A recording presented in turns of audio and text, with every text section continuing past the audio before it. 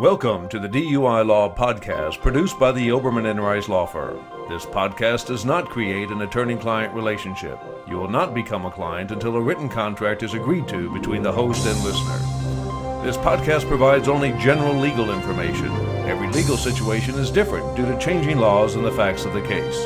If you have a question, you may call us at 865-249-7200. Now for today's program. I am frequently told by defendants and their families that they just don't understand the criminal court system. That's probably because, unless you've had some exposure to the system or read about it in law school, you wouldn't have had an opportunity to study how our system works. Well, today I'd like to provide you with an introduction to the criminal justice procedures. This is your host, Steve Oberman, and what I'm about to explain to you is accurate for Tennessee cases, but many states follow a slightly different system. I want to caution you once again that this is only general advice. You should consult a lawyer licensed in your state for specific advice. Now let's get started. Once the defendant has been released from jail, they will likely have a court appearance called an arraignment. By the way, don't forget to listen to our episode on getting out of jail. Usually an arraignment occurs after release, but if the defendant has been in jail long enough, it may have occurred while they were in jail, either in person or by some technology such as a video conference. In any event, three important things occur at the arraignment. The judge will 1. Make sure the defendant is aware of the charges that have been brought against them. 2. Confirm the defendant has a lawyer who will be representing them later on. And 3. Set another court date when hopefully the case will be concluded. At least that's the theory. Most of the time the case is postponed at least once beyond the original court date. In Tennessee, the case will likely still be in General Sessions Court. Let's just refer to it as Sessions Court. This is the lowest level court in Tennessee. Larger counties have multiple divisions of this court, usually based on the arresting law enforcement agency or the type of crime involved. For instance, in Knox County, where my office is located, we have one division of Sessions Court that is devoted to handling DUI cases. There are 2 assistant district attorneys assigned to that division who are specially trained to prosecute DUI cases. Once we get to court, one of 3 things is going to happen, and I want to explain each of these 3 options to you. The first option is called a preliminary hearing, and that's the only option to which you have a right. At that preliminary hearing, the prosecution will present its proof first. Usually the officer will come in and testify that in his opinion, the ability to drive was reduced below normal as the result of an intoxicant or combination of intoxicants. If a chemical test was taken, such as breath or blood, then the prosecution will try to introduce those test results to show that the blood alcohol level was 0.08% or more. After the officer testifies, the defense lawyer has the opportunity to cross-examine the officer. That means we get to ask a lot of questions, very pointed questions. Remember, I told you the prosecution was eliciting the officer's opinion that the defendant was under the influence. What we want to do is to review each fact upon which the officer based his opinion and show, for instance, that any bad driving may have been caused by a reason other than intoxication, that the field sobriety tests given to the driver were inappropriate due to physical limitations, that the instructions for the field sobriety test were incorrect, that the tests were not scored correctly, and sometimes even that the location was inappropriate for the test. For instance, if they were conducted on a steep hill. So what happens after we cross-examine the police officer? The defendant then has the right to present proof on their behalf. That means the driver could testify, but we don't normally do that at a preliminary hearing.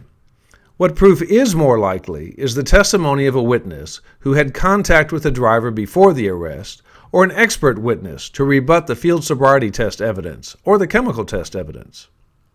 After both sides have had an opportunity to present their proof and rebuttal proof, each side will argue their case to attempt to persuade the judge to rule in their favor. Ultimately, the judge will decide, is the defendant probably guilty? If the judge decides the defendant is probably guilty, then the case is sent to the next level. That's called the grand jury. But if the court believes the defendant is not probably guilty, the case will be dismissed. But that doesn't mean it's over. If it is dismissed after the preliminary hearing, the prosecution still has the right to take it to the grand jury anyway. That's why I am reluctant to present a lot of proof at a preliminary hearing. Now, the grand jury is a group of 13 people who meet in secret. They usually will not discuss the case with the defendant or the defense lawyer, but just the state's witnesses and the prosecutor. Then they will decide if the defendant is probably guilty. Well, since they only hear half the story, they typically decide that the defendant is probably guilty, and they draft a document called an indictment.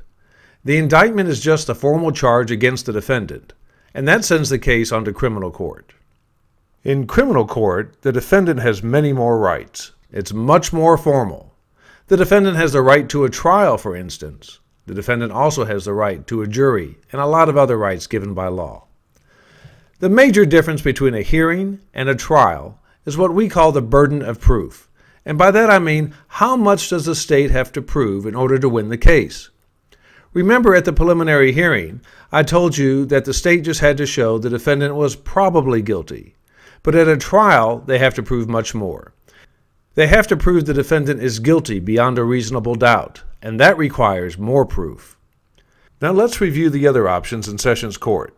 The second option in Sessions Court is a trial. That happens less frequently because the prosecution has to agree to have a trial in Sessions Court, and they may not want to do that. So that leads us to the third option. The third option is what's called a plea agreement. A plea agreement in theory means the defendant pleads guilty to an offense in return for knowing what the penalty is ahead of time. The best way to get a good plea agreement is by convincing the prosecution that they're going to lose. So the prosecutors review their case. They look to see how effective their witnesses will be.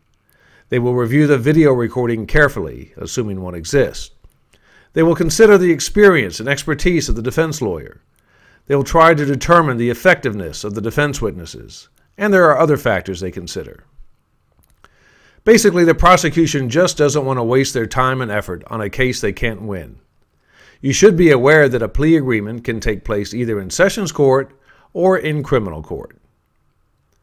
I hope you've enjoyed this podcast and now have a better understanding about court procedures and the criminal justice system.